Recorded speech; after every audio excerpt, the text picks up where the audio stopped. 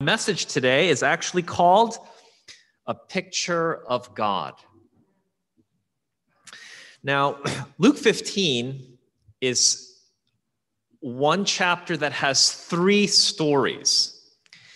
And I am going to be reading from, or I'm going to be focusing on one of these stories that I believe gives us a beautiful picture of what God is like. And it starts in verse 11.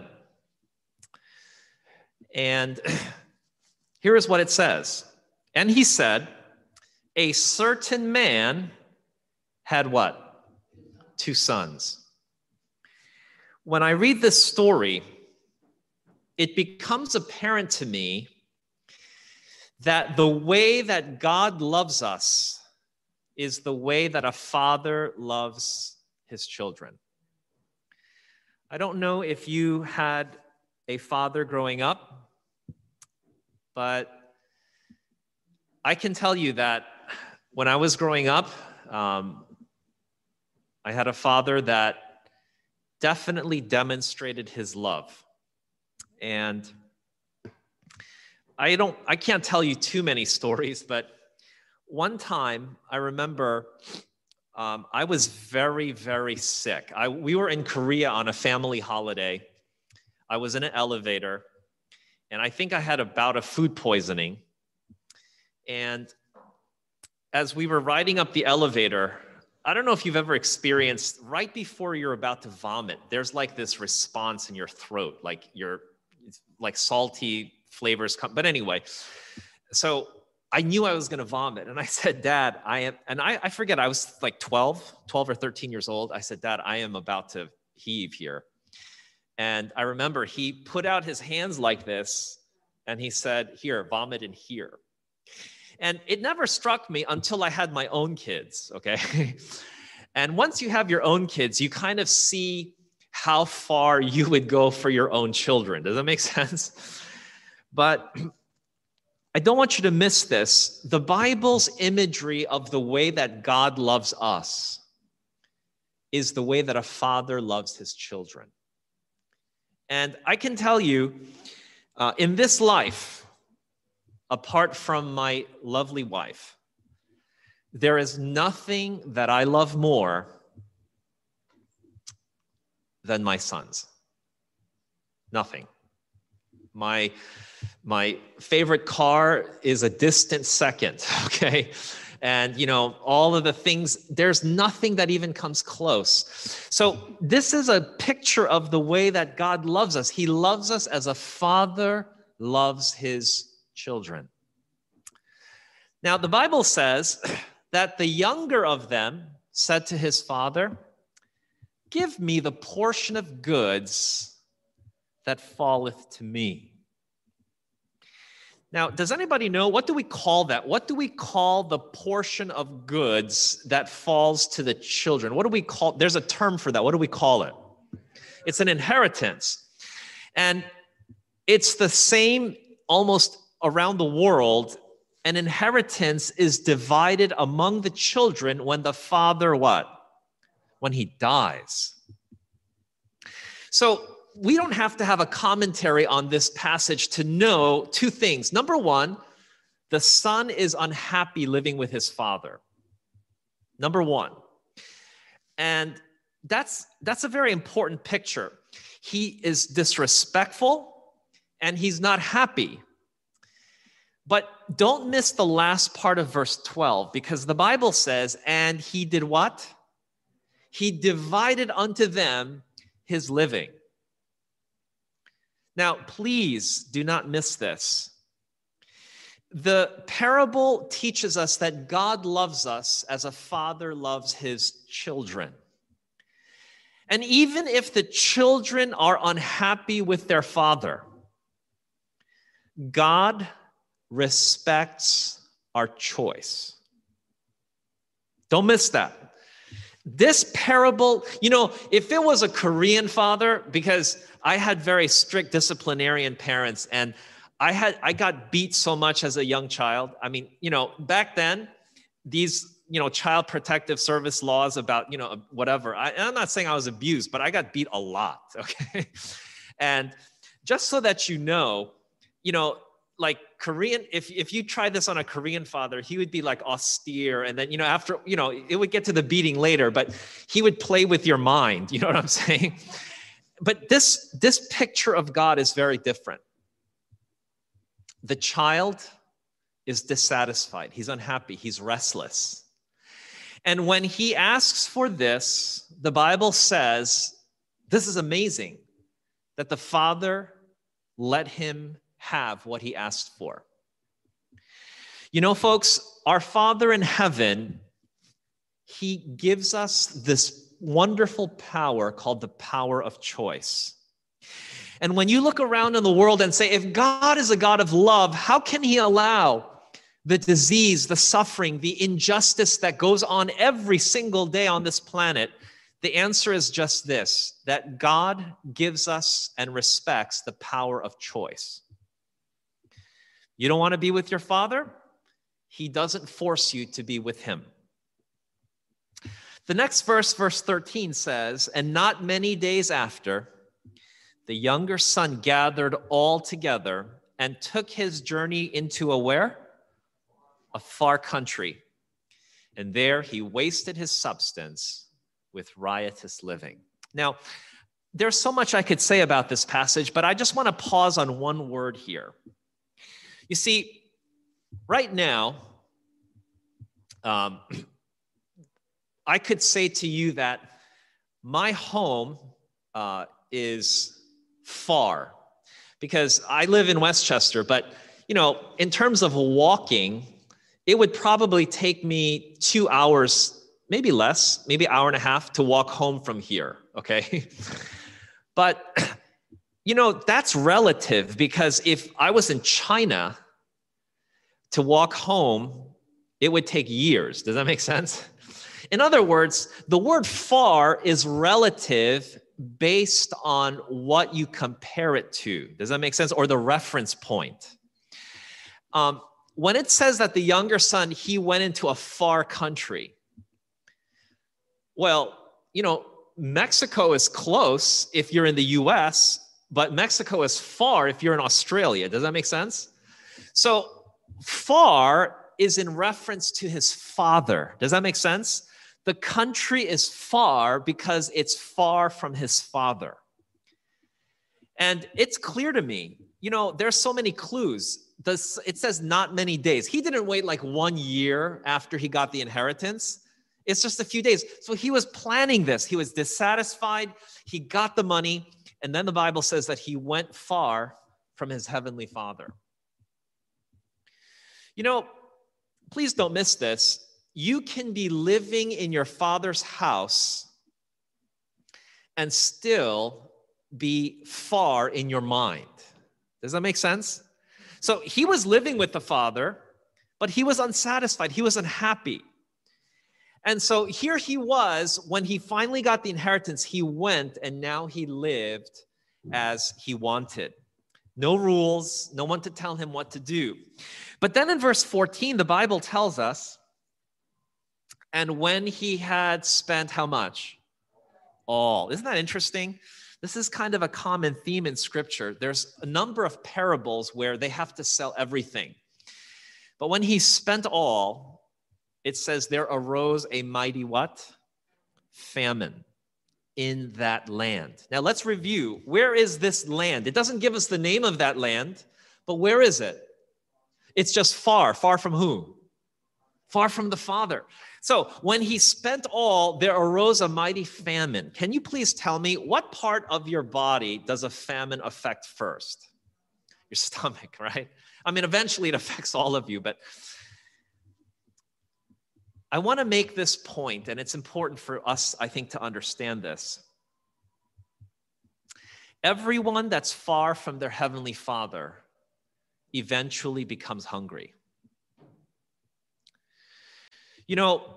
I have to say that one more time. Everyone that is far from their heavenly Father eventually becomes hungry.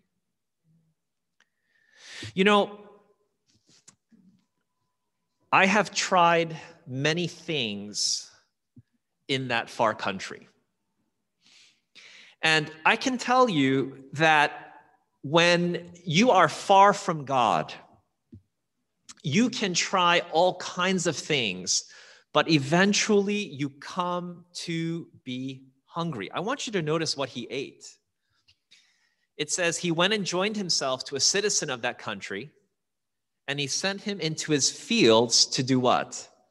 Feed swine. And it says, and he would have fain filled his belly with the husks that the swine did eat, and no man gave unto him. Do you know why nobody gave to him? Do you know why? Because everybody in that country was going through what? Everybody was going through famine. Not just him, everybody. Does that make sense? How many times have we been away from our Heavenly Father and we've tried to fill ourselves, our hunger, with pig's food? I'm not proud of this. I'm not. But there was a time in my life when I binged watched television. And I'm not saying this example because I want anyone to imitate this, but there used to be this TV show called Lost. It ran for 6 years. There was like 130 episodes. I had never seen an episode, but I heard about it, and then I watched the whole thing in 4 days. So I don't know if you understand how much you have to watch in order to do that, okay? But I remember at the end of that, not only was I totally upset and frustrated because it made no sense, but there was an emptiness and a hunger that was so obvious. Because let me tell you, friends, when you're far from God, you can watch TV, you can go to the club, you can use chemicals, you can do whatever you want, and nothing will fill the empty hunger that's in your soul. Does that make sense? Nothing. It doesn't matter what you try, what you do, who you do it with. In the end, everybody that is far from their Heavenly Father is just desperately hungry. So, this is a very interesting passage. Verse 17, it says, when he came to himself. This is kind of like, you know, I imagined this, like in a cartoon, sometimes you have the Tom and Jerry, like he comes out of the body and he sees himself, you know, but it says when he came to himself, it's like he finally wakes up. And notice what he thinks. He said, how many hired servants of my father's have bread enough and to what? To spare. You know what this tells us about our Heavenly Father? It's that he's generous. He's good. What a picture that it gives us of our Father in heaven. So notice what he says. He says, I will arise and go to my Father. Now, I want to just pause here. The factor that draws this young man back to his father is that his father is good. He's kind. He's loving. And you know, the Bible says that it's the goodness of God that leads us to repentance. And so this is a very important point.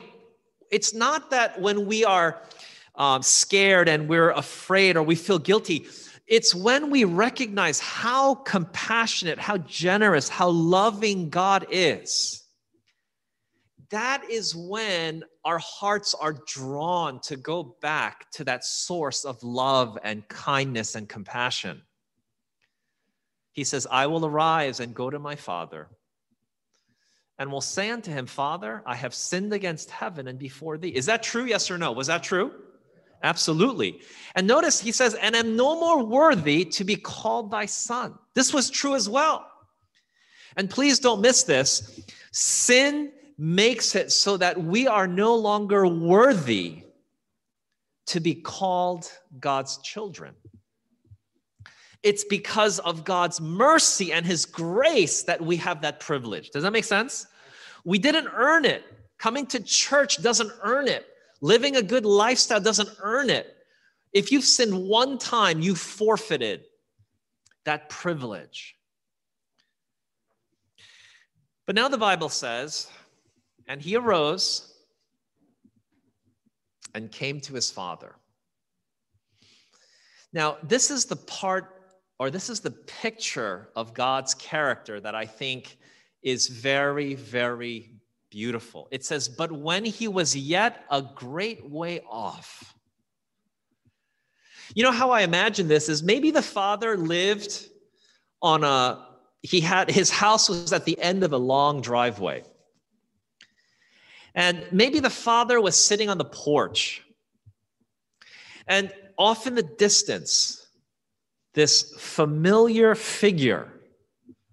Maybe he couldn't even see his face from that distance, but maybe, do you know that there's technology today that can track you by the way that you walk? It's called gait recognition technology. It's how, like, our walking has a certain rhythm. And so I actually can tell certain people just by the way that they walk. If you really pay attention to that, you can see that. And I don't know what it was. The Bible just says that when he was yet a great way off, so even like it was far down the road, the Bible says the father saw him and he had compassion. There is no greater picture in the Bible to me of what our Heavenly Father is like than this particular story, because it says that when the father saw him, he didn't get angry. He didn't smirk and say, I knew this was going to happen. Or he didn't say, let's see what he wants now. You know, he did nothing like that. All he said is, all he does, it says he had compassion, and what did he do? He ran. What an amazing picture. He didn't like, okay, you're walking, I'm walking. No, it says that he covered the distance, like he ran and he fell on his neck and he kissed him. I don't know, parents, what your children are like. When my kids were very young, kissing was so natural. My oldest is 16 now, and I think like when I kiss him, he acts like, you know, he's getting COVID from me or something, you know.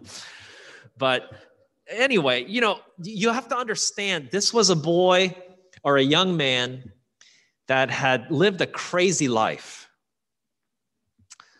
And now all his fortune was gone. He's emaciated. What do you think he looks like and smells like? Something connected to pigs, right? That was his job. Father doesn't care.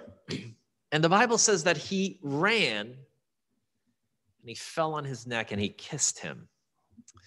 Notice what the son says now. The son said unto him, Father, I have sinned against heaven and in thy sight, and am no more worthy to be called thy son. You know, friends, when you get hungry enough and you realize, why am I wasting my time with the world? Why? Why am I indulging in sin? Why am I wasting my time in all of these things that don't satisfy my hunger when I could be with my Heavenly Father? And you know, when we come back, it's natural. It's a gift from God that we confess what we've done wrong. You know, I repent of these ways that I've tried to fill my hunger. And I could be wrong, but I think that our society today, as interconnected as we are, I think I read somewhere that people today are even more lonely than they were in times past. You realize that we're connected through Facebook and social media to people that we probably don't even see. Some of these people I haven't seen since, I was a little kid. With all these connections, people are still so lonely, so empty, so hungry. And, we try, we want to fill that hunger. We try all these things. And yet, in the end, only God can satisfy our hearts. And the Bible says that the Son comes and he confesses, he repents of what he has done. But notice the Father. The Father said to his servants, bring forth the what? The best robe. In today's, modern vernacular, this was like a Brioni suit or like a Versace, an Armani. There's something so extravagant, something so opulent, something so unfitting for this young man, right? But the Father said to his servants, bring the best robe and put it on him. Now, I can't delve too much into this point, but there is a critical lesson about salvation here. When we confess, when we repent of our sins, there is a cleansing process that takes place. And just as I'm sure the Father did not put that robe on this pig-stained, stinky, smelly young man, I really believe that, I don't know if it's like Asian culture, but maybe they had 5 servants with scrub brushes, just scrubbing him down. But in the end, the Father puts this robe on this clean young man. It says, put a ring on his hand and shoes on his feet. And then the Bible says, and bring hither the what? The fatted calf, and kill it, and let us eat and be merry. Now, I want to point something out here. What was the young man's problem in the far country? What was the problem? He was what? He was hungry. And in the end, in order for him to be filled, something had to die. Does that make sense? In other words, friends, in the end, your hunger can never be satisfied until you understand the sacrifice that Jesus made so that your hunger could be filled. And here it was. It says, let us kill the fatted calf, let us kill it, let us eat, and let us be merry. As I was thinking about this message and how it applies to us, I think even today, you don't have to be so far from your Heavenly Father. You could still be in the Father's house and be dissatisfied. You could be maybe not in a super far country, but maybe you could be in the next country over. The point is, unless you're with the Father, you will experience an emptiness of soul. Yeah, you can watch TV and it'll satiate it for a while. You can read your novels and for the time being, it will tickle your intellect and your fancy. And you can go to the clubs and you can do the party scene and you can do the alcohol or the other party drugs, and all of those things will last for a little bit. But eventually,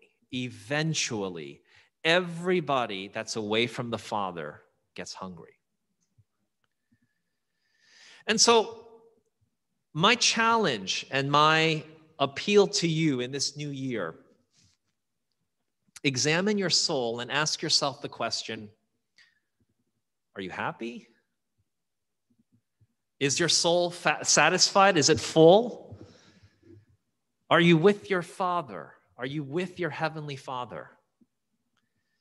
Because what He's offering is compassion, generosity, love. mercy. And you know what? He's offering his prized possession to be sacrificed in order that you could be full. His only son. And you know, this parable ends, well, the first part of it ends, "For this my son was dead and is alive again. He was lost and is what? He's found." As simple and as well known as this story is, I know there are people watching this, listening to this, sitting here that could have been like that son. That you're dissatisfied, you're unhappy. You feel like God hasn't been fair to you. He's been maybe too strict. And so we make the choice to go away. And you know how much that must hurt our Heavenly Father. You know, when my own children are sometimes neglectful or they're disrespectful, I can't tell you how much it hurts me. Can you imagine how much that hurts our Heavenly Father when we choose to live as though he's dead? And here, this young man, when he finally comes back, the father's joy, the celebration, can you imagine the ecstasy and the wonder that the family feels and the father feels? He's done everything that he can to help him realize how thankful he is that he's come back. This, my son was dead and is alive again. He was lost and now he's found. I pray for each of us. I don't know where you are today. I don't know where you find yourself in relation to your Heavenly Father. But one thing I know, if you're hungry, if you're empty, if you're unsatisfied, if you're unhappy, you will find the source, or you will find the solution for those feelings when you reestablish a proper relationship with your Heavenly Father. I'm going to invite you to bow your heads with me as we pray. Father in heaven, here we are in a new year, and it's an opportunity for us to have a new page written in our lives. I pray that for those that are watching, for those that are here, for those that will watch it later, that every single one of us can find our Heavenly Father again. That we would come home, that we would leave the sins in that far country, that we would confess, that we would repent, and that we would indeed experience our hunger being satisfied because of the precious gift that Jesus gave us of eternal life, which can begin to be experienced here and now. Lord, I pray this for each of our members, our friends, our family members that are watching. May this be our experience today, not tomorrow, not next week, but may this be our experience today. For we ask these things in Jesus' name we pray. Amen.